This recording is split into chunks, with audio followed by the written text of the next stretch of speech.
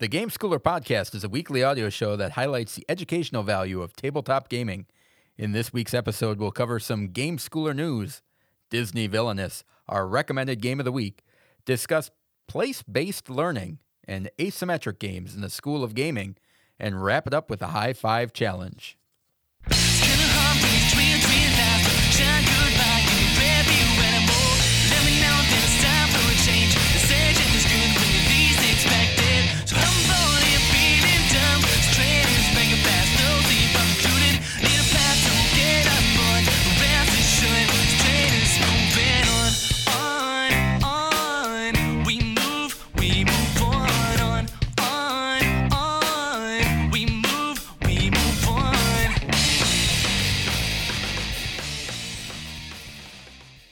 Welcome to the Game Schooler Podcast. I'm your host, Doug Kotecki, along with my co-host, Dr. Michael McCabe.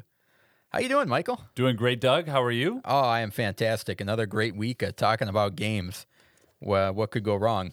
Yeah, it's awesome to be here in the studio, recording, talking, and I'm excited to share with our listeners all the good stuff we've been working on and get into it here. All right. Did you play any games with your family this week? With my family or with my co-host?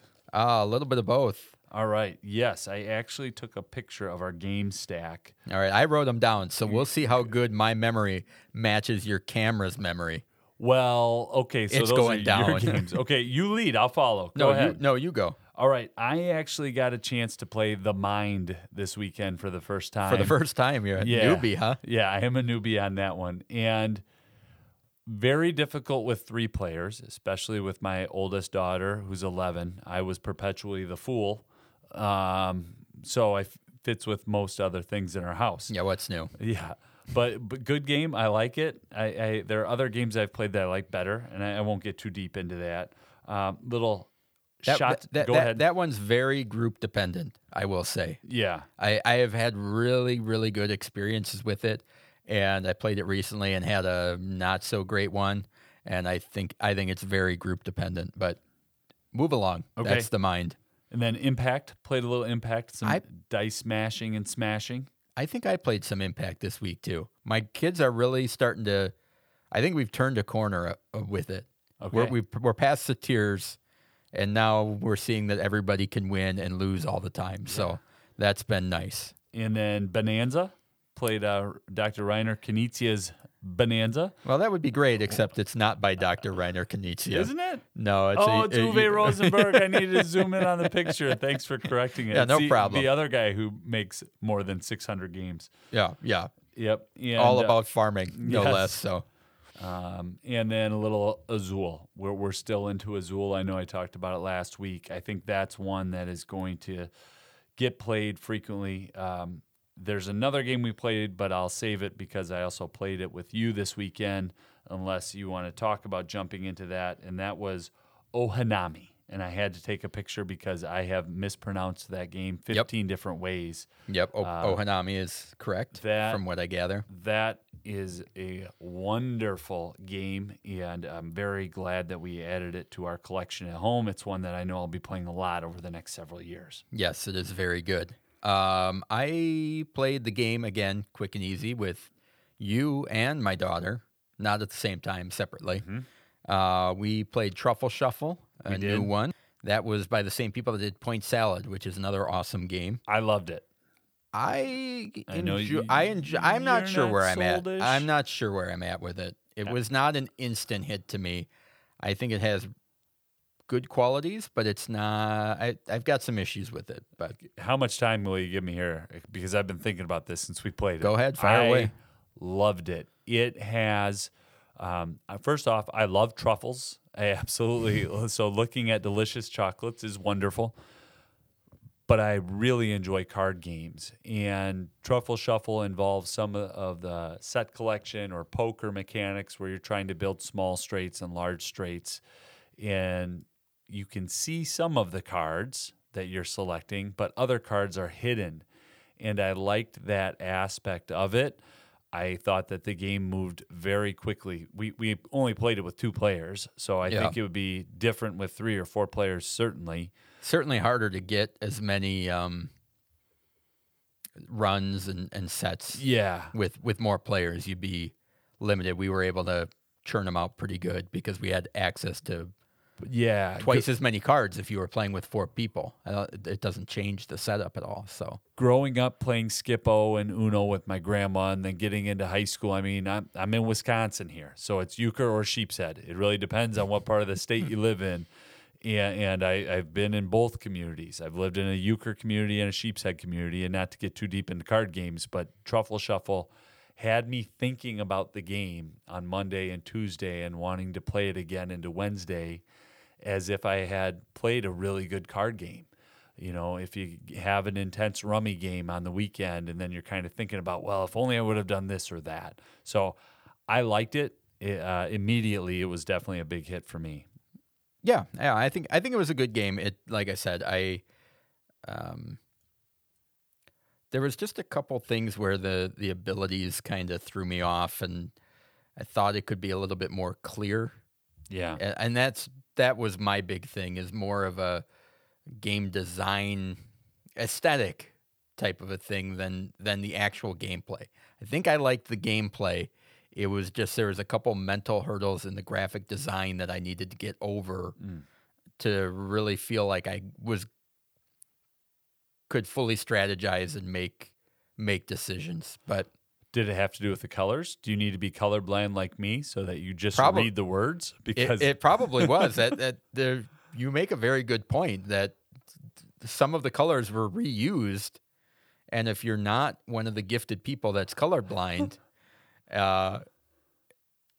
those things kept coming up. It's like one of those things where a game will have action spaces that are a certain color, Yeah. but they're also a player color. or a card color in the And you're like, oh no, Yeah. that's not yours.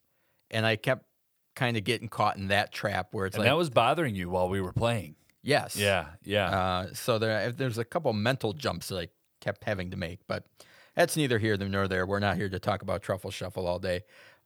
We also played Wingspan, Yeah. which is a Such an awesome classic. game. You'll be hearing more about that from us in the future. I don't want to spoil anything, but a great game about bird watching, Yeah. as if those two things would ever be put together. Bring the ornithologists and the gamers to the table to unite. Did I not use the right term? You looked at me like ornithologist. That's a bird watcher, right? Okay. Yeah, I'm pretty sure. Yeah, we'll do a fact check. I'm Good luck going with to that. say we'll do a fact check, and there's going to be nothing extra added to the podcast to do Good. that fact check whatsoever. It's funny because one of my actual favorite games of all time is also another bird watching game Really? called Birds of a Feather. This is my dice tower where I talk about a game that you probably can't get, but it's one of my favorite games. So Okay. tough. Birds you of have a it? Feather. I do have it. Yeah, Okay. it's in the card quiver. Well, during the ad, I might break into your quiver and check it out. That sounded uncomfortable. We also played Colt Express, Yeah. which is a Spiel des Jahres winner. And that was your first time playing it, right? It was. So a little bit of programming and hidden information, planning out what you're going to do, but you're not sure exactly what everybody else is going to do. So those plans can get thrown off the rails, and you could be punching air or Yeah. shooting no one. I'm glad we had a third person. We brought Yeah. my daughter Josie to the table to play that one, and she enjoyed shooting me and throwing a punch and landing it right on your jaw. That was a fun game. I'm surprised at how fast it went too. Yeah, The and game if was- you can imagine, they have Colt Express, or Super, a or faster version. a faster Oh, version wow. that just Yeah. came out. So those are the games we played. As far as what we're working on, we may or may not be working on some of the games that we just talked about, and have some things kind of in the works for those. I don't want to spoil anything for you, but a chunky game like Wingspan, you can imagine there might be something that a company like ours might be able to dive into and pull a skill builder out of, right? Yeah, and not quickly on something like Wingspan. That's more like a 4 to 6 week research and design, really going back and forth, a little bit of heated discussion, a little bit of aha. Some tickle fights thrown in. If Okay, didn't Well, know yeah. you were going there. No, but I don't want to let people see behind the curtain, but it may or may not be part of our everyday working process. It is an awesome game, and there's a lot of directions that we could go to with that, from a critical thinking and strategy to an art to there's just so many different places we could go. All right. Any follow up from last week's show while you were thinking about it? I don't. Quickly, all right, because I've got Dr. Reiner Knizia written down here. Do you know how many games this guy has made according to Board Game Geek, which is a site that has all of the games? I'm going to estimate conservatively and say 4 million. 614 games. But that's kind of a lie. Because- No, here, so I want to clarify Yeah. that you said there's 600 and how many? 614. Okay, what people don't realize is Dr. Reiner Knizia has only designed 15 games, and the rest of them are all Easy, man. they're I all like this guy. they're all reskins of his games. Every year there's a thing that comes out that it says, "Oh, now I'm releasing Potion," which is a re-implementation of Game A, which was a re-implementation great of Game B. teachers do. Great teachers just take a lesson and re-implement Recycle. it. He's a recycler, but he does make great games. Now, here's where I'm going. Schottentotten, Yep. game that you had introduced me to. I Yep. love it. Now it's in my collection, played it. I went down the rabbit hole of, okay, I just want to know other card games that Yep. this guy has made. Do you know how many card games Reiner Knizia has made? 2 with 400 variations. Correct. Over 200. So that's where my big takeaway and follow up and clean up, when we're talking about a game on here, you need to know it's family friendly. It generally will have a decent rule book. Otherwise, I'm unable to interpret it. There might be a doctor in front of my name, but when it comes to learning rules, I need simple or else something really good on YouTube. And I just went down one of those rabbit holes where I wanted to find other games, more games, and got lost and wasn't able to come back out. Fortunately, I didn't buy 15 new games. You're like Alice, Yeah. going through the Yeah. Reiner Knizia rabbit hole. It was a bad and deep one. All right, I only have one other follow-up from last week. Last week, our recommended game of the week was Horrified Universal Monsters, and I just wanted to let everybody know that we've got some ideas percolating on that one as well that you may be seeing in the future. We're through the working stages on some of those, but there may be some content coming from that game as well. Yeah. So we will leave that at that, and we will move on to this week's recommended game of the week. This segment is sponsored by Funny Cars, a skill builder for Ticket to Ride First Journey. Have you ever heard a train that's far away and thought about what it was carrying? Have you ever been riding in a car when a train goes by and wondered what's inside that train? In this skill builder, your little gamers build their own train cars. This skill builder is for grades 2 to 4 and teaches children creativity, confidence, and group discussion skills. What are you waiting for? Find out what's in those trains already.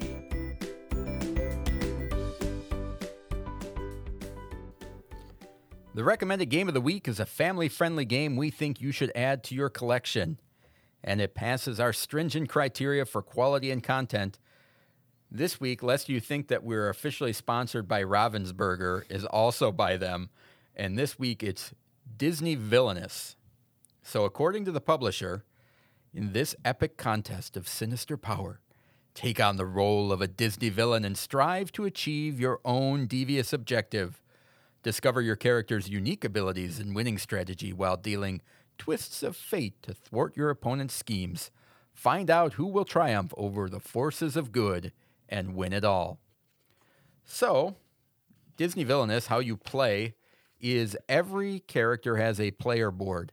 That board, you move your player token, which is a abstract little modeling of your character. Really cool tokens. That you move across your board to initiate different actions. All of the actions that each player can do are, for all intents and purposes, the same for every player. You can activate cards, you can play cards, you can gain power, which is the currency to play cards. You can vanquish heroes and play fate cards on other players, which is what brings that character, that villain's heroes into their realm. Each player trying to complete their own unique objective to win the game. Am I missing something on gameplay? The basic summary of that. I just want to repeat what you just said. Each player, each villain has their own unique objective to win the game. And my background and story with this game is I saw it over here at Doug's house. I got really excited. One of the big box stores had a special going. I actually picked up that and Horrified at the same time. I knew my kiddos were having friends over, and I'm gonna teach Disney Villainous. And it was a disaster because I was trying to teach 6 different ways to win and figure out how to play the game. All right. Go ahead. So Go let's dive in here. Normally we talk about what we like first. I think both of us probably have this in our nitpick of it can be a hard game to teach because you're teaching 2 different halves of the game. There's the functions of the game, which are the same for everybody, which is moving to different areas on your location board. Those are all the same, and the actions that the players can take are all the same. But every character, there's 6 characters in the base game, has a different way to win, has different cards in their deck, and there's different ways to utilize those cards to complete your objective. This is an asymmetric game, which I'm going to talk about later in the School of Gaming, but that's where it gets complicated in teaching. In teaching it, yes. And I didn't mean to just jump in. You know, I try to start with highlights. What's fantastic about the game? Do you want me to jump into that? Yeah. Do you have any other nitpicks while we're here? And then we can talk glowingly for the rest of the segment. I have a few, but let's come back to them. Let's Okay. talk about what is fantastic. All right. The initial game includes 6 different villains. And if your kiddo has a favorite movie, or if you just got done watching a Disney movie, the powers, the unique abilities that each character has is tied so tightly to the film and the character, and it's wonderful. Whether it's Maleficent or Captain Hook or Ursula. Ursula still scares me, all right? I was like 8 or 9 years old the first time I saw Ursula. She still scares me. She kind of looks like my mother-in-law. Wow. Hey, easy. That might be one of our first 13, 14 listeners here, Doug. Highly doubtful. Really hope that that doesn't. I'm confident. We'll be fine. Okay. That was Doug who said that. You could play that back. And Jafar in Queen of Hearts, the villains play to how they are in the film. And I love that part of the game. Somebody who grew up, Peter Pan, that's one of my favorite films, and getting to play as Captain Hook and have other players play out of what's called the Fate deck into my board. So I'm seeing Peter Pan show up on my game board because you just played Peter Pan, and I have to clear Peter Pan out. It's a really good game. It's different than a lot of other family games that we recommend. Yeah, that's one of the top things that I have is the theme, and not only the theme, because the theme of Disney is exciting within itself to me and to a lot of people, but what you were talking about is the integration of the theme. Each character mimics their film very well. Those are tightly wound together in a way that you don't find very often in IP games. Certainly, we talked about those last week, but yeah, here we are talking about another one. I'm still stuck on the Ursula comment, man. I'll try to get over it so we can move on with our show here. That was something. All right. Well, what else do you like about the game? I love the artwork in the game, the graphic design and the artwork, and a lot of times in an IP game, there's screenshots and things like that from the film. And they can kind of just look clunky or out of place. And these, I mean, it's Disney art, so it's good art. It's good animation that they're pulling it from. But it is really sharp. The images, the blues and the blacks, the villains. The images that they picked for the different characters, I'd have to go through with a fine-tooth comb to know if they're actually stills from the movie or brand new art. But it's so well done that I really like it. The other thing I like about it is, although all of the characters have different objectives, the gameplay core is the same Yeah. across the board. So I want to jump in on that in a minute. yeah, while there's a little bit of a learning curve, once you start to learn the system, it's easier to see where things branch off. Yeah. So the first time I played this game, I already talked about it. I taught a group and I was kind of miserable. The second time I played Thanksgiving, I have an extraordinarily large family that I married into. And we play games on the Wednesday, Thursday, Friday of Thanksgiving. We play a lot of games. And the second time I played Villainous was on that Thanksgiving weekend game push.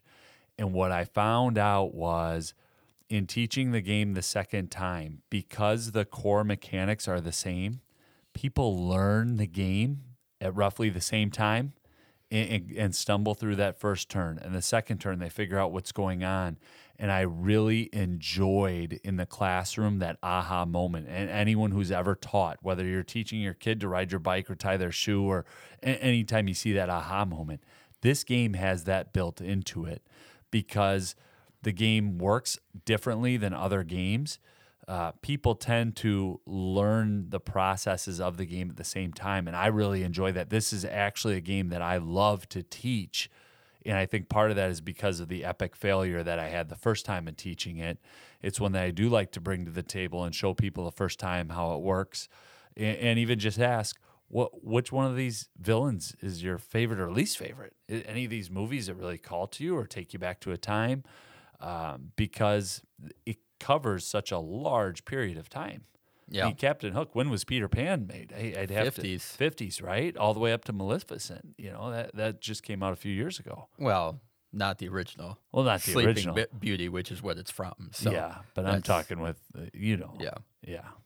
Yeah. It's, well, let's put it in terms of there's expansions, which is great. But, I mean, those are going up into Mother Gothel from Tangled. So it is stretching. And I think the second one's got Snow White in it, which is the first full-length feature animated film. So it is stretching a long period. And as they release more expansions, there's a better chance that your favorite villain is out there, is available. Yeah. And not to just do a huge plug for Disney. That's not what we're doing. And the Walt Disney Company has not given us any money for anything like that. No, in fact, I'm buying stuff from them. All the time you are. Stock, vacations. I can't get enough of it. Yeah. Hopefully a nice little thank you package will show up someday. I hope so. Yeah. All right, so let's go finish up any nitpicks that we have. So one of the things we talked about teaching the game. So what I found is you teach the game, those basic core things. Everybody does that together. You give out, everybody's got a special guide to kind of help them explain how their character works and what to watch out for.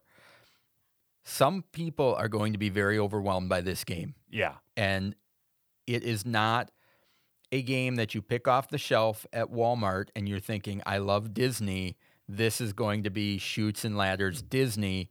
I'm just going to be able to pick it up right away. It's a gamer's game, but it is very much worth it and rewarding once you figure it out. Yeah, and I think you really have to know your game group. And for some people, it's okay to just have them at the table watching. Because and I've talked about this before, but if you play with processors, the doot, doot, doot. I have actual friends, not computers, to play games with. Okay. But there can be a slowdown component. And part of the only nitpick that I have is this is a game where I know it's going to end. And after you've played it a few times, you can see that person's going to win on their next turn, and there's nothing I can do to get to the win.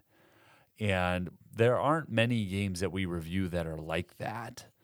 And maybe I'm wrong on that, but I know the last time you and I played, and the last few times when I've played, it's I'm going to win or they're going to win. This is my last turn. I'm done. Yeah, and one of the things is when you're teaching the game, as we've talked about, there's all the different, every character is different. Part of it, which we're working on a skill builder for that will be coming out, is to help people learn each character. Yeah, offload Because- some of that work. Because part of the problem, or I shouldn't say the problem, but part of the difficulty of this game is it's one thing to know what your character needs to do, but just as much of this game is defense. Yeah, You need to know what the other characters are, what your opponents are trying to do to make sure you can do what you can to stop them. And that doesn't happen until you've played several games yeah. and are familiar with all of the characters. So that's one of our biggest nitpicks, and we're working on trying to address that. The only other one I haven't figured out a way to do it in a skill builder. When I played this with 6 people over Thanksgiving, it was 2 hours and 20 minutes. Yeah, that's a while. Yeah. Yeah, and that's what I mean by I talk. Well, if you have someone who processes and can slow down. No, I have a family member who is very thorough in their process. Oh, we've talked about him before. no, this is a different one. Oh, you got so a lot of them in your imagine family. bringing both of them to the table. Yeah, Right. Now, the person could dismantle a car engine and put it back together in their mind. I don't have that skill. But in terms of Disney's Villainous, it's like you need to play here. So it's one where if I play with 5 or 6, I would probably do a house rule and have an artificial timer and just put 90 seconds on it. Get a sand or divide it timer. up into 2-3 player games. Yeah, that's possible as well. I mean, you're gonna cut down the time. I'd get thrown to the kiddie table though. They'd make me go well. to the little card table with those multicolor chairs. You know, the one with the yellow chair and the blue chair. Do you guys have that card table in your family? Well, we have a kids table. Yeah, Yeah, everybody's got a kids table. Okay. Yeah. Yeah. We'll try being 6'2" sitting at the kids table Yeah, I wish I could. every holiday. I wish I could be 6'2", and so it'd be worth it to be 6'2" just to sit at the kids table. All right, moving on. All right. So it may have sounded like there's some things that we don't like about this game. Want to reiterate that this is a great game. It's a great game. I just want to be upfront with people though, Yeah, too. exactly.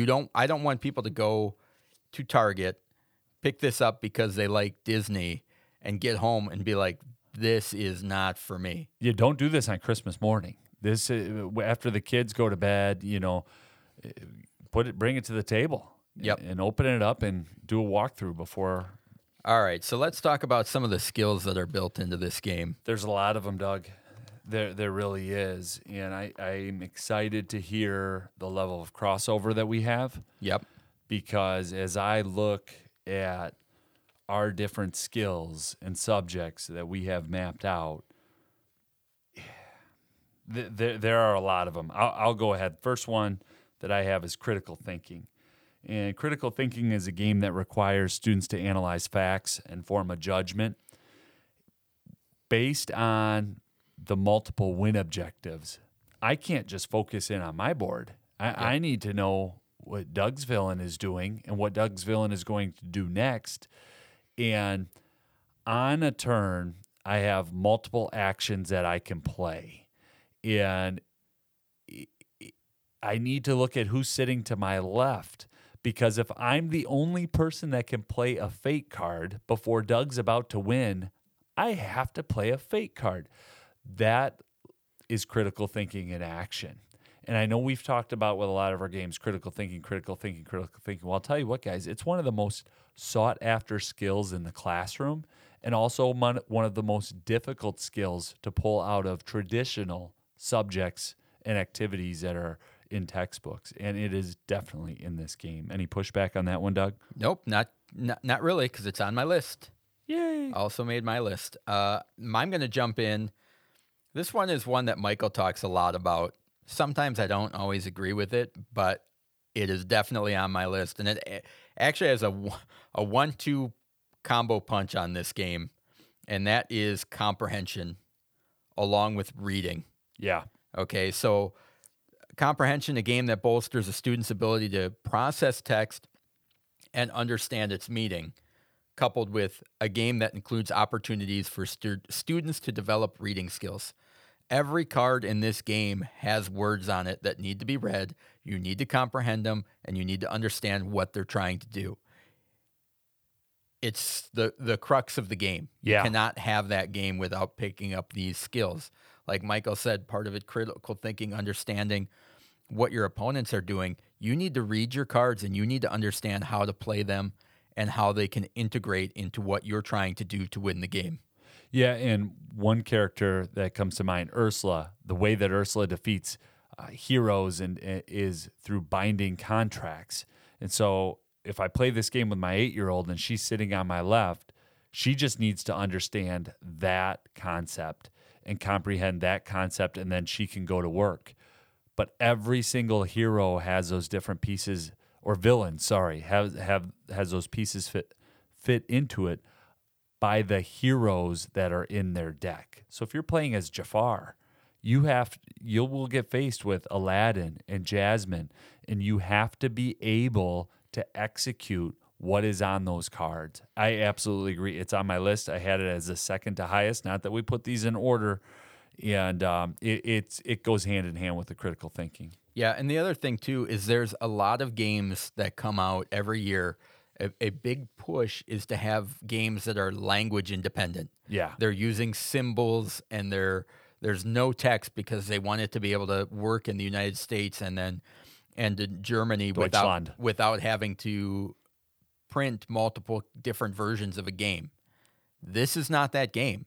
There is English text in this game, and I think it's for the benefit of the game. I do too. All right, what's your next one, Michael? Strategic thinking is the next one on my list. And Wrong. Strategic thinking is a game that encourages students to develop a process or long-term strategy for accomplishing a goal. And we talked about, 2-player, 6-player, but Doug and I played this game a couple weeks ago, and I noticed Doug was a Queen of Hearts. So I was going to do everything that I could do in my power to go for the quick win, because the Queen of Hearts takes these cards and turns them into wickets and then takes a shot. And I could see him lining up his shot. And I looked down and I thought, I've got about 4 turns before I lose no matter what. It might be on the 5th turn, but I have to get to work now. And so, although someone may say, well, isn't that tactical thinking because you're pivoting and you're doing this in action? No, this game, you can map things out for 2 and 3 turns at a time. Most of the time. The big thing is on your player board, you have to keep certain spaces clear so that you can carry out those actions. Well, and I'll go a step further on that. Is it's not on my list because I kind of chunked it under critical thinking, and like you said, there is a lot of stuff going on here. But the core concept of your win objective, your strategy is laid out for the whole game. Regardless of whether you have to pivot or not, there is one thing that you are trying to do, which is different than a lot of games. Yeah. That you have your thing that you need to do, and you need to figure out how you're going to get there. Is pretty strong in this game. And it's the 4th time we're saying it, but it's different for each villain. There's not a score track that everyone is marching around and you can openly see. So I have to be strategic in how am I going to win, and the game theory of what's going into how you're trying to win. What do you got? Next one I've got is competition. Ooh, that didn't hit my list, and I love competition. Tell me about it. A game that develops healthy competitive habits as 2 or more parties compete for a goal that cannot be shared. The reason I put this on the list is there is obviously the competition among the players that are in there. But what I like about this version of competition is that you do need to thwart your opponents. You need to attack them a little bit, but it's not a mean attack. It's just built into part of the game. And I think it eases players into that idea that, people are going to be knocking you down a peg. There's nothing mean about this game. You're going to somebody, if you're playing as Jafar, somebody may have to put Jasmine in your realm. Like that's just part of the game. And I think it's a good building block to teach that you can't operate in a bubble in life, in gaming and in life. And sometimes things are going to get thrown at you. And sometimes the people throwing things at you don't know that they're doing it. Or they're not doing it on purpose. Well, and to add to that's that, life. If you're going to hurt somebody, you might as well hurt a villain, right? Yeah. If you're going to hurt somebody, you might as well it all makes sense. Send Abu and Aladdin in to get Jafar, right? Exactly. So that's why I've got competition on there. That's really good, and we don't usually agree as we have agreed so far, but I see that and that's a good call on your part. I have patience, and patience is a game that helps students to remain calm and better tolerate delays. And I talked about how the game can go long if you're playing with a big group. But the other part about patience is when somebody puts a hero down on my realm, that limits the amount of actions that I can do. And that requires patience. Because think about it now, especially in the mind of a child, right? If I'm looking down at my game board and I know my next move, I'm going to move over to that square, and there are 4 different things I'm going to get to do. And then all of a sudden, somebody throws down a card on that, and now I can only do 2 of those things? What? Yeah, that's where I think the game has that integrated right into it. Yeah, I think that's a good one too. I think also if you're playing with more people, there's nothing saying that the person right next to you is playing a fate card. Yeah. So somebody might play a fate card and a hero might fall into your area, and you've got several turns to kind of think about that plan that just got derailed. Yeah. Which is a good way to alleviate the patience. You know, they still have to wait for their turn to come around to do something, but that thinking process helps disguise and gives them a little bit something to do even when it's not their turn. Awesome. What do you have? You have 2 skills left, 3 skills? I got one skill because Okay. Reading and comprehension were two separate, but they're so intertwined. Intertwined. You're Yeah. making up words. I love it. Yeah, well, I'm gonna email Webster about it, see if he'll add it to his book, or her book. Is it his or her? I don't know. I don't know. Pronouns, pal. Last one I have is spatial perception, which is a game that strengthens students' understanding of spatial relationships with objects in their environment as well as themselves. Now, there are 2 parts of this game that fit into this category. As Michael said, each player is dealing with a board that's got 4 locations on it. Each of those locations have different abilities. You need to figure out which location you need to go to take the actions that you want. That's one aspect. It's like, I need to take this so it looks like I'm sometimes you have a choice of 1 or 2 and it's a combination of which actions. Okay, that's there just on the base level. But the other part is a big part of this game, and a lot of the villains have to move characters from different parts of the board to others. So you have to figure out how to get Peter Pan all the way over to your ship. Yeah. You have to plan how to get these things over, and managing, some of the card abilities allow one of your allies to defeat several heroes if you can get them into the same location. So there's kind of that mind mapping that happens as you look around the board to see, okay, can I put this here? And there's a strategy on where you have to play things to get the maximum effect out of them. So we jumped pretty deep into some of the jargon of the game. Allies are what they sound like they are. They are characters. Henchmen. And They're kind of like your henchmen that are on your team. Okay. And then items go both ways. Items will be in the Fate deck, and an example would be the Trident.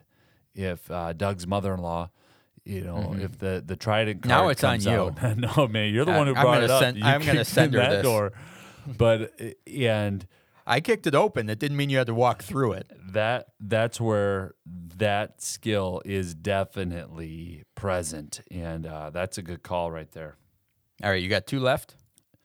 I think I'm down to 1 because Okay. I also had comprehension, patience, strategic thinking, critical thinking, problem solving is the last one that I have featured here. It's a game that develops a student's skill to find solutions for difficult or complex issues.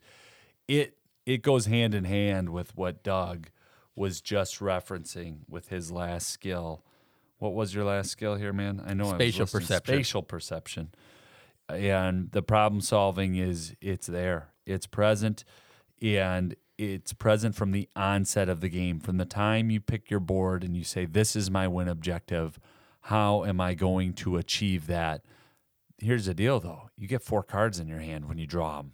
So then you really have to solve, How am I going to get additional cards in my hand or make the most use out of the cards that are in my hand?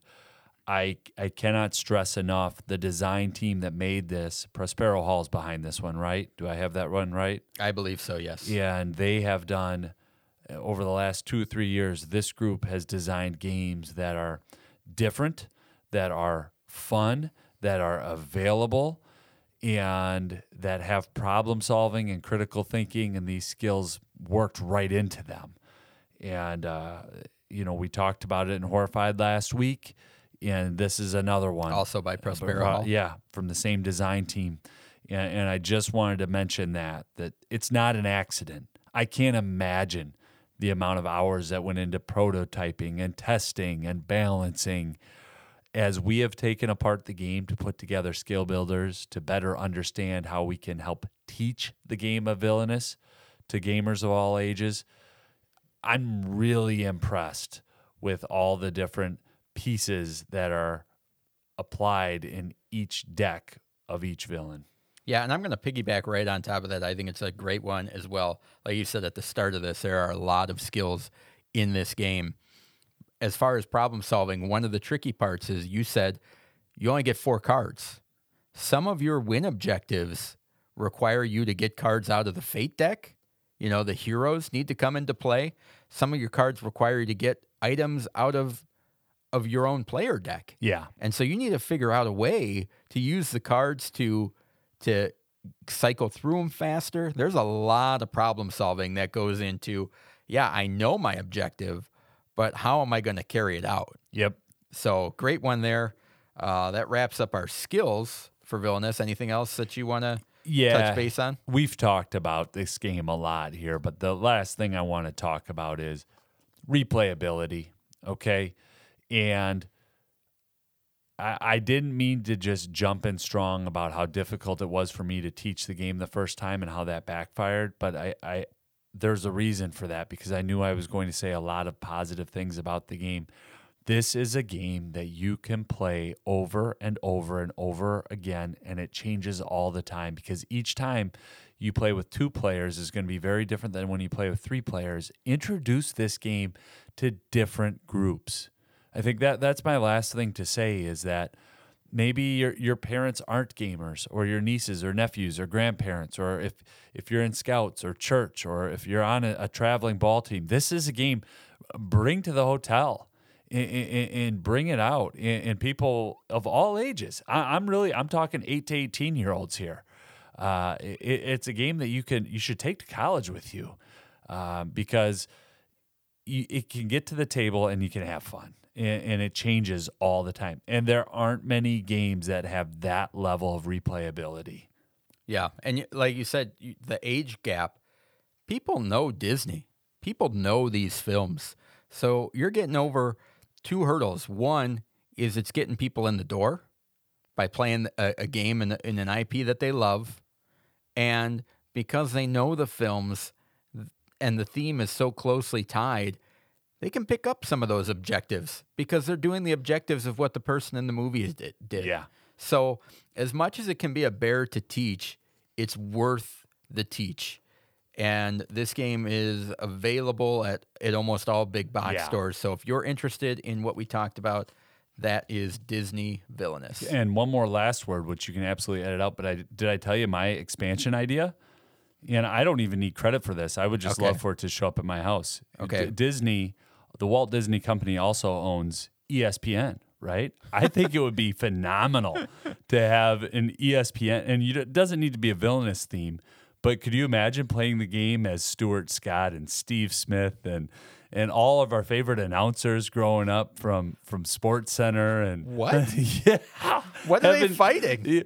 Each other, man. I don't know. I haven't gotten to the win objective on it yet.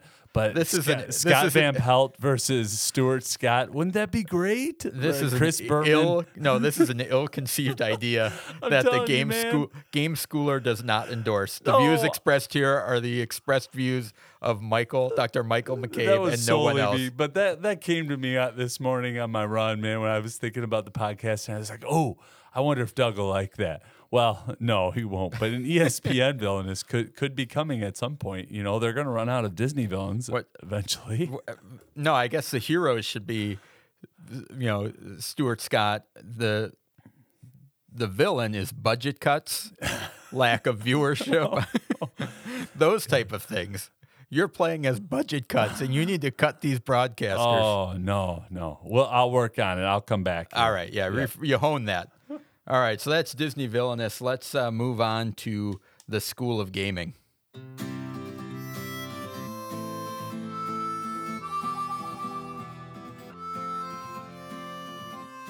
This segment is brought to you by Trail by Rail, a skill builder for Ticket to Ride. Did the player who won the longest route bonus card in the game actually build the longest rail in miles?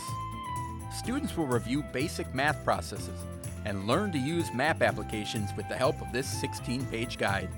Your gamers will also have the chance to explore how train travel has advanced through the years. This skill builder is for grades 3 to 5 and teaches healthy competition, spatial perception, and problem-solving skills. And don't forget geography and arithmetic. So the question is, did you really have the longest route?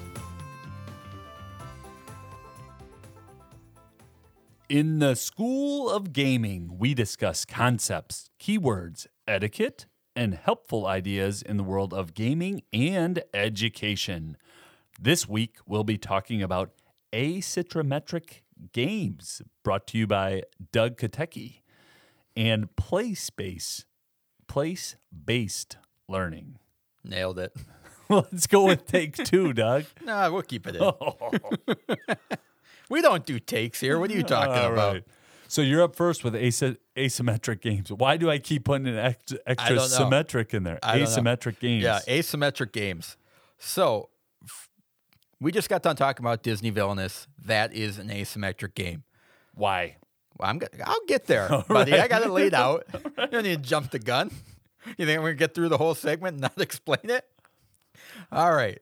First, before I want to talk about a symmetric game, which is games that you're probably more familiar with. Those are the type of games that we play all the time.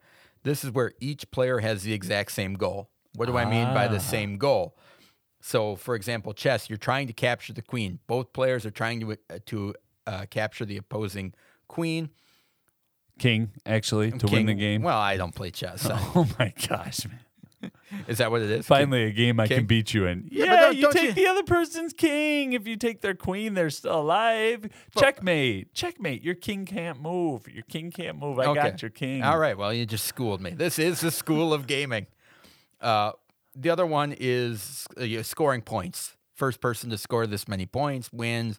Whoever has the most points. But both players are trying to score, or all the players are trying to score points.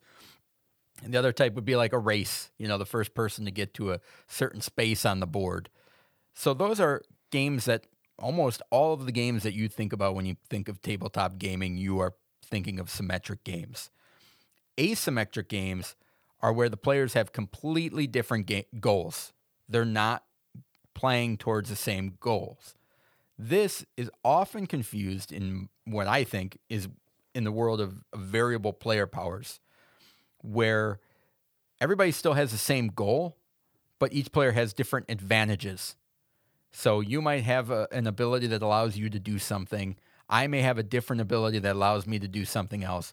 But ultimately, we're both working towards the same goal, whether it's scoring points along those lines.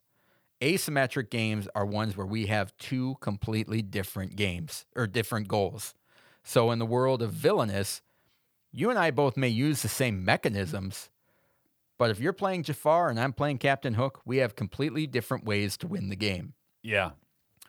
So the pros of this type of a game is replayability. Okay, there are a lot of different, in the course of Villainous, there are 6 different villains, each one with its own unique winning objective. So you have those combinations of not only the players that are in the game and stopping them, but also your own character, which leads to the depth. There is a lot of depth in asymmetrical games because it takes time to figure out the idiosyncrasies of each player or each character that you're playing, each side. So that adds depth. There's a lot of richness in there. You cannot master it in one game. Are there any other games on our list, on our family list, that we've gone through, when we talk about our stringent criteria that we've rated, that have that asymmetrical? Not yet. I mean, Okay. I've got some popular examples coming up, but nothing that we've addressed so Yeah. far. The cons of an asymmetrical game is it's difficult to learn. They're always going to be difficult to learn because you have to teach one set of rules to somebody and another set to the other player. Yeah. The more players, you multiply that out. Not only that, it's difficult to master. You can't play Villainous once and learn the whole game. No, that's true. So it's a same side of a different coin, which is it's hard to master, which is what gives it its depth. Yeah. So it's hard That that frustration, you that can't, friction that's yeah, fun. you can't get the whole experience after one game. It's going to take multiple experiences. Now, if you don't like the game, Tough. that's not going to be a good thing. But so some popular examples of this would be a game called Cosmic Encounter, where everybody has a different. Now that I say that, I don't even know that is. Agricola is the one that I hear about often on the board game podcast. I'm gonna take Cosmic Encounter off this list. I'm gonna cut here at 15 because that's a variable player powers. All right. So here are a couple of popular examples. One of them is a 2-player game called Mr. Jack. In Mr. Jack, one player is Jack the Ripper. The other person is, and it's not a violent, gory game. That's not.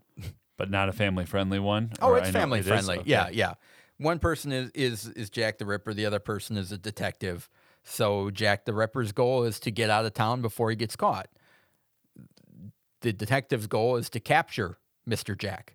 Two different goals. They're both trying to do different things. They both have different abilities to do that, but each goal is different. Another one, Michael, that you've played is Jaws. Oh, yeah. Is one where one player is the Jaws and the other people are trying to defeat Jaws. That's also a one versus many game. Yeah, so a lot of one versus many could fall into that because people have different ways to win. The Betrayal at House of the Hill is another one. Not necessarily family friendly, but if you're a gamer, you know it. That one is one where a haunt occurs at a mansion, and once that happens, people divide up into different teams that have different ways of winning. So that's asymmetric games. Hopefully we give you, if you hear that in the future, you'll know what that means. And like I said, don't confuse that with variable player powers. Awesome. All right. Thanks, Doug. Yeah. That's helpful. So what is place-based learning? I keep wanting to say plant-based learning. Plant-based learning? And No. how is this different than project-based learning, which we talked about a couple weeks ago? Yeah, that's a really good question. So I want to bring to our listeners just some different edge-speak, jargon, methods, and why. Because there are so many different great ways to do teaching and learning. I've been fortunate enough to be able to teach or be a principal in a public, private, and charter school setting. I've just been very fortunate to have different types of experiences, and place-based learning is where you do learning in the community. I mean, truly think about what we did as kids, and not to say that I know what your educational experience was like growing up, but if one year you go to the pumpkin patch and the next year you go to the farm where they do maple syrup and you do the sugar shack right there and you see it. That's kind of the elementary version of place-based learning, where it really goes to I'll never forget it. All right, he's now a friend of mine, but at one point in time I was touring schools all across the country, helping to start a charter school, and part of that was you go see other charter schools, right? And I asked this guy, I said, well, what do you do for your, it's also called expeditionary learning, which is when you kind of get out and learn in the community, and that's a different type. But I was talking about, what do you do? It's like going into the forest to learn about nature. Yeah, You're picking up leaves. What do you do for this? Give me an example. And this school did a lot of travel. and this school leader budgeted $100,000 a year for trips. And So pocket change. no. It was a big part of his budget. And he said, well, we just got done reading Sandra Cisneros' House on Mango Street. And I said, okay, so now what are you going to do? We're taking a trip down to the border. We're going to Mexico. We're taking 12 students down. So that's in terms of one end of the place-based learning where you have major field trips, you're going to travel the world. And if you're in rural America or in a rural part of the world, you say, well, how is that relevant to me and what I'm doing? Because going out into the farm, into the woods, as Doug just talked about, that's integral to the place-based learning experience as well. It can be, we're going to take this local pond and we're going to study the ecosystem in and out. And then we're going to compare it to the largest lake regionally. And we're going to be outside and we're going to do that work. But it's not always dependent on a natural resource either. I need to stress that. Because for a lot of place-based learning, it also takes place in restaurants or bakeries or whatever you have in your community. And it looks different at different levels. Some high schools do a lot with internships. That's another classic example of place-based learning, where if you're 14, 15, 16, 17, 18 years old, or even into college, you have an internship and a community partner that you go and you learn from. Basically, to bottom line it, it's learning that happens outside the schoolhouse, and it's learning that happens in the community. Cool. Yeah, and we've got a couple of skill builders that we're working on, and you may have seen that are incorporating incorporating your outside world. And I'm sorry, I just interrupted you, Doug, but right there in the instructional design component of our skill builders, that's a phrase that is used often, is place-based learning means something. You need to go somewhere to learn this. In one skill builder that we completed recently, we talked very openly about it. Do this at a library. Mm-hmm. Take this skill builder to your local library and dive in. And so that's the overview. I didn't want to get into the nuts and bolts of the method and dive too deep into it. But it is different. That's different than project-based learning, because project-based learning is a project. Place-based learning, you need the place to do the learning. All right, cool. So that is asymmetric games and place-based learning. And let's move on to the High Five Challenge. Oh, I'm excited for this one, Doug. Jumping right in, or do we need to stop here?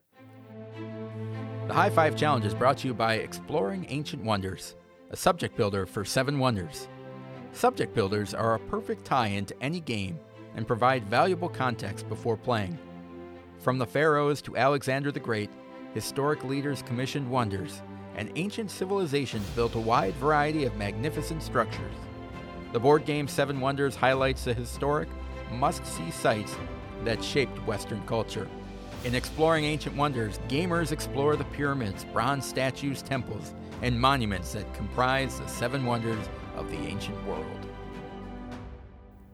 All right, I'm really excited for this one, the High Five. If you're anything like us, you are constantly on the hunt for new games to try out. It's a good thing my friend owns a game shop. Each week for the High Five Challenge, Doug shares a top 5 list of family-friendly games, and me, Michael, chooses the topic. So what is this week's topic? Games to bring on your next road trip. All right, this is a good one. I thought so. So I've got 2 honorable mentions, which I usually do. So my criteria for this one is assuming you're going on a road trip, assuming you have a van like I do that can hold 8,000 people with a fraction of the trunk space that I feel like. Do you feel like your Accord has more space than your van? It does. In a trunk. It does. I feel like my 97 Toyota Corolla that had the floorboards rusted out on it had more space than our van. Yeah, Vans those are for bodies. Vans fill up. Yeah. So one of my criteria was that it needed to be compact. I got to be able to fit this in to travel with my family. That being said, the two honorable mentions, one of them is Schottentotten, which we just talked about Yes. recently, which I think is just a great, and the reason it didn't make the list is I think of it's a two-player game. Two-player, yeah. Okay, so it's a small, compact two-player game. If you're going out with your wife on a nice little road trip, that might be a good one. And I thought down the line we may have traveling two-player games. So Schottentotten, 2 players. It's you're going back and forth, laying number cards down, trying to get a better set or suit or run than your opponent, and how those cards come out. There's a lot of great tension in that game. Yep. And who made that game, Doug? Dr. Reiner Knizia. Yes, which was also One of his 614. Yeah, it started out as Schottentotten, I believe, and then it turned into Battle Line, and then turned back into Schottentotten. So Oh, who knows? I thought it went Battle Line to Schottentotten. That's his sequence, huh? I'm pretty sure it started as Schottentotten. I could be mistaken, but Interesting. Even if it didn't go in that sequence, there are 2 versions of it. It's a fun game. It's easy to learn. The other one I put on there is Unlock. Any of the Unlock series, which I think is a great game, small package, cooperative with a family. The only reason it didn't make the list, I wanted to throw out there as an option, but the only reason I kept it off the list is because you can play it once and you're done for the trip. So if you need a one-time, you need to fill up an hour or 2 for one night of your trip, I would 100% recommend that game. I typically don't like the Unlock games, but I love this idea here because it's also a way to curate and capture a memory. So when I travel with my family, we try to underschedule one day where we can have books, coffee, kids can watch shows, and that would be a great time to bring Unlocked out and do it once and then leave it in the trash. Yep. It's reusable. No, they're not. Yeah, it is. You can replay Unlocked. Exit, you destroy. Exit, you trash. Thank you. Yes. Great correction. Give it to a friend. Donate it to Goodwill. Don't throw it away, you monster. Easy. All right, so on to the list. Number 5, I have Similo, Yes. which is a cooperative game, great for the family, and it's 20 cards. Yep. 20, 30. I mean, it might be more, but 12 come out at a time, right? it's a limited deck of cards. All it is a deck of cards, bigger cards, but still a deck of cards. Great cooperative game to play with the whole family. Limited table space. My family has enjoyed it. So is mine. Yep. So great game to look at. Basically, there's a group of 12 cards out on the table, and then the clue giver, you're trying to guess one of those characters. So there's fairy tales, historic figures, mythical figures, and I think they have animals and something else coming out soon. So they're fairly soon there will be 5 versions. Yep. You can mix and match and do things, but you're trying to get, if you're the clue giver, you're trying to get the other opponents or your other partners to guess which one of the 12 is the character. You're playing other cards from the deck saying the character you're looking for is similar or not similar to the clue that I'm giving you. Yep. So it's worked out really well. Have you played the app? I have not. All right. Yeah. It's out there. You can't play a computer, can you? I don't know. I have it downloaded. I haven't actually played it. That's where it's one that. Yeah. Yeah, that would be interesting. I'm curious how that would work. Number 4, I have Love Letter, which I think is 18 cards. Very small card game. A lot of these are going to be card games because they're compact. Love Letter is, how do I describe this? You have 2 cards on in your hand. You play one and keep the other. When your turn comes around, you draw another card and you're keeping one, playing the other. You're trying to eliminate and be the last person standing. The theme of the original is you're trying to get your letter to the princess. So if all the cards run out and you have the princess, you win. Or if you can force everybody else to eliminate their cards. So one of the cards lets you guess the number. I think they're numbered 1 through 9. Could be off on that, but 1 through 9, and you say, "Oh, Michael, I think you've got a 5." Well, if Michael has a 5, he's out of the round. Okay. You can play another card that says, "All right, remember, I start with 2 cards in my hand. I play one down. The card that I play down, I take the action of. The action might be compare your hand, your card with another player's card. If my card is higher, the other guy gets knocked out. Interesting. And so there's a little bit of push and pull. There's certain cards where if you have a card and you're forced to discard it, you lose. If there's another card that I think if you have the princess, you can't get rid of it, but then other people might know that you have the princess. So there's a lot of interesting decisions packed into a small game. This was one that went on a retheming bonanza, and I have the original one, but I have the Batman one. So it's called Batman Love Letter, which is really awkward, but thematically it plays really well. It's the same concept, and I really enjoy it. That's great.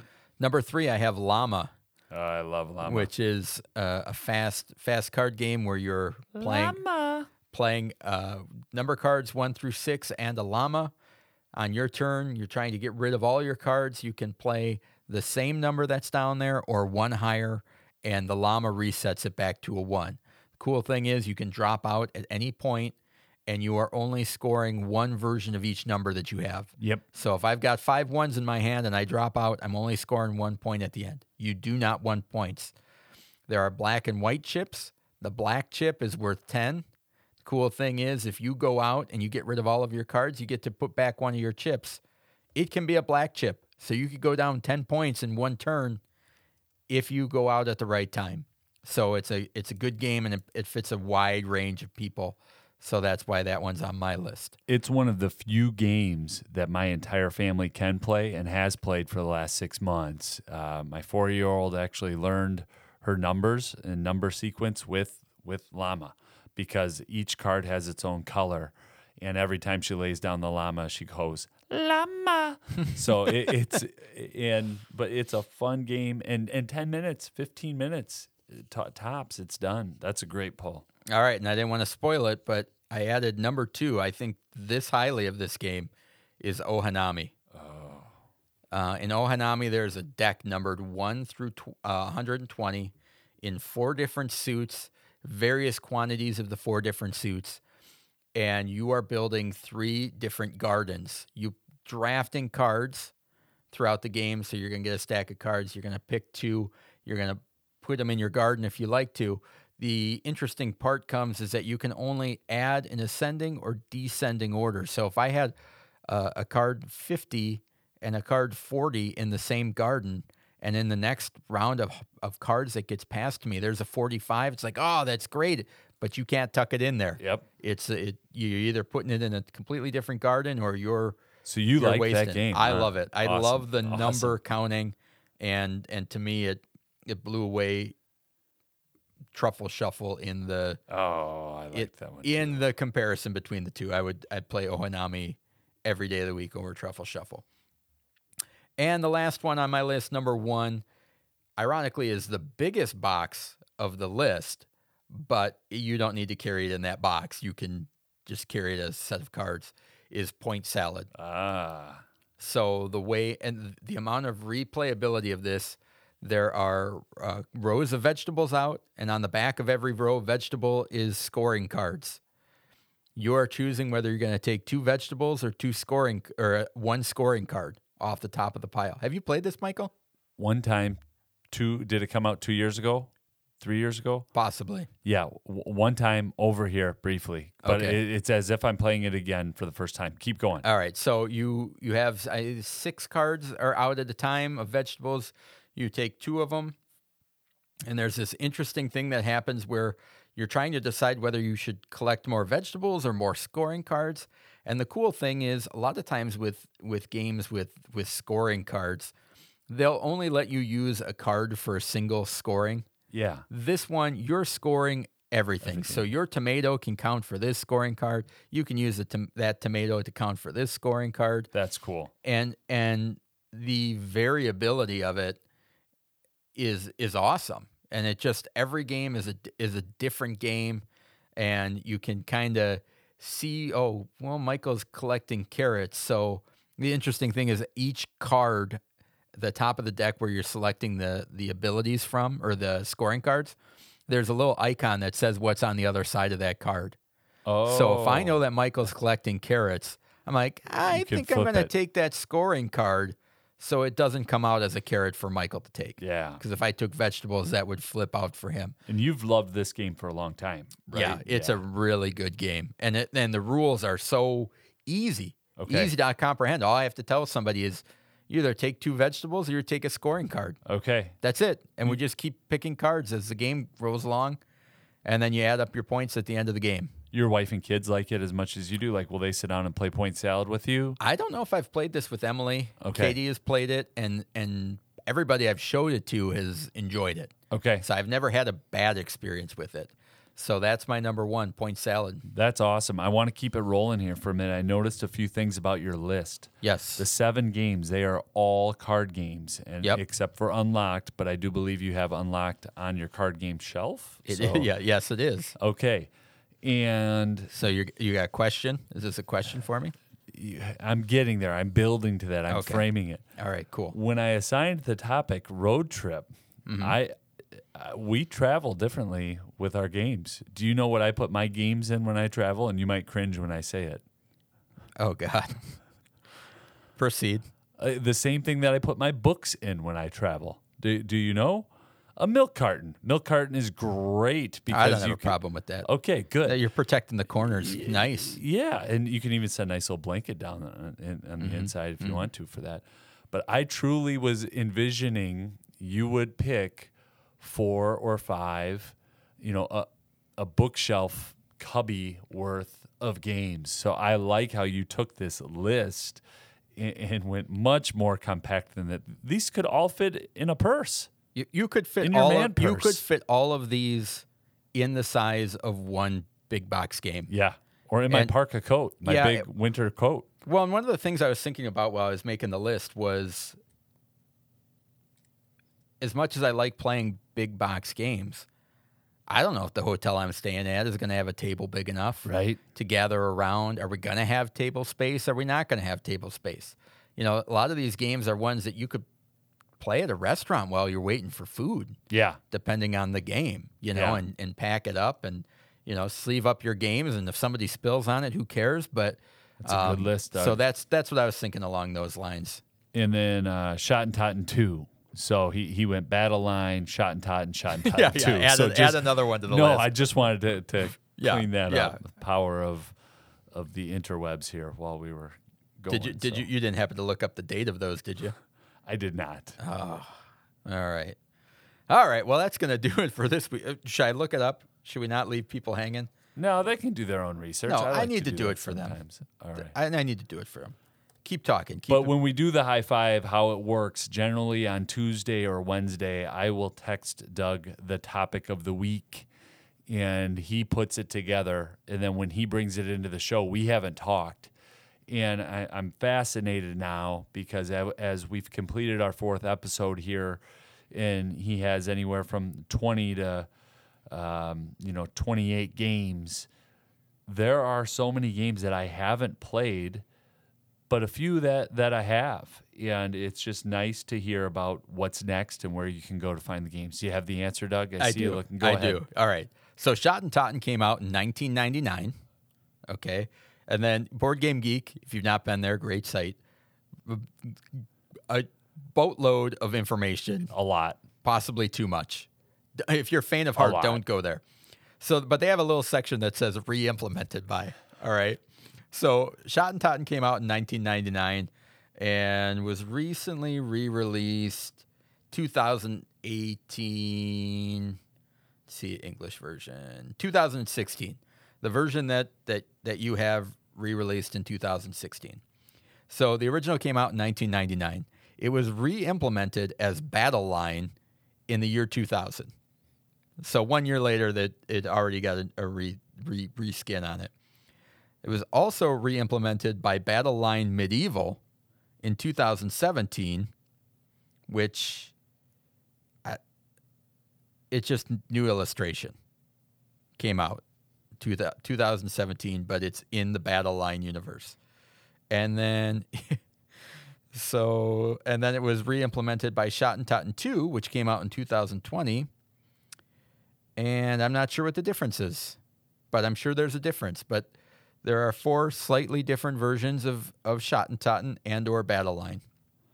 Okay, so here's when we talk about going down a rabbit hole, and as somebody who's new to being a gamer, if you're just getting into the hobby, buckle up because whatever you've collected in the past, it's not like that. It's not like shoes, if you've had a shoe collection, or I don't know what you would collect. This is surprising to me. Go ahead, Doug. Talking about rabbit holes. Do you know who designed Llama? Yeah, Reiner Knizia. I know. I didn't know that. I didn't pay attention to that. I know. Yeah. He's a wizard. That's He's a math wizard. Hold on. Now, talk about rabbit holes. What was the rabbit hole that I got on earlier?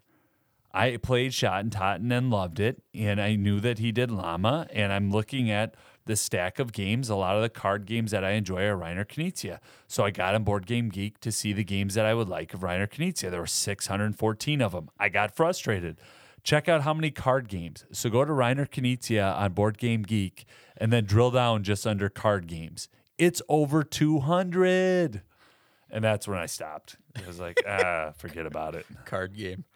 Let's see. I got to find one just while we're here because I know it's... So while Doug looks that up, in Schotten 2, it looks like one player is the attacker trying to breach the walls and another player is a defender. So it's going to be a different game.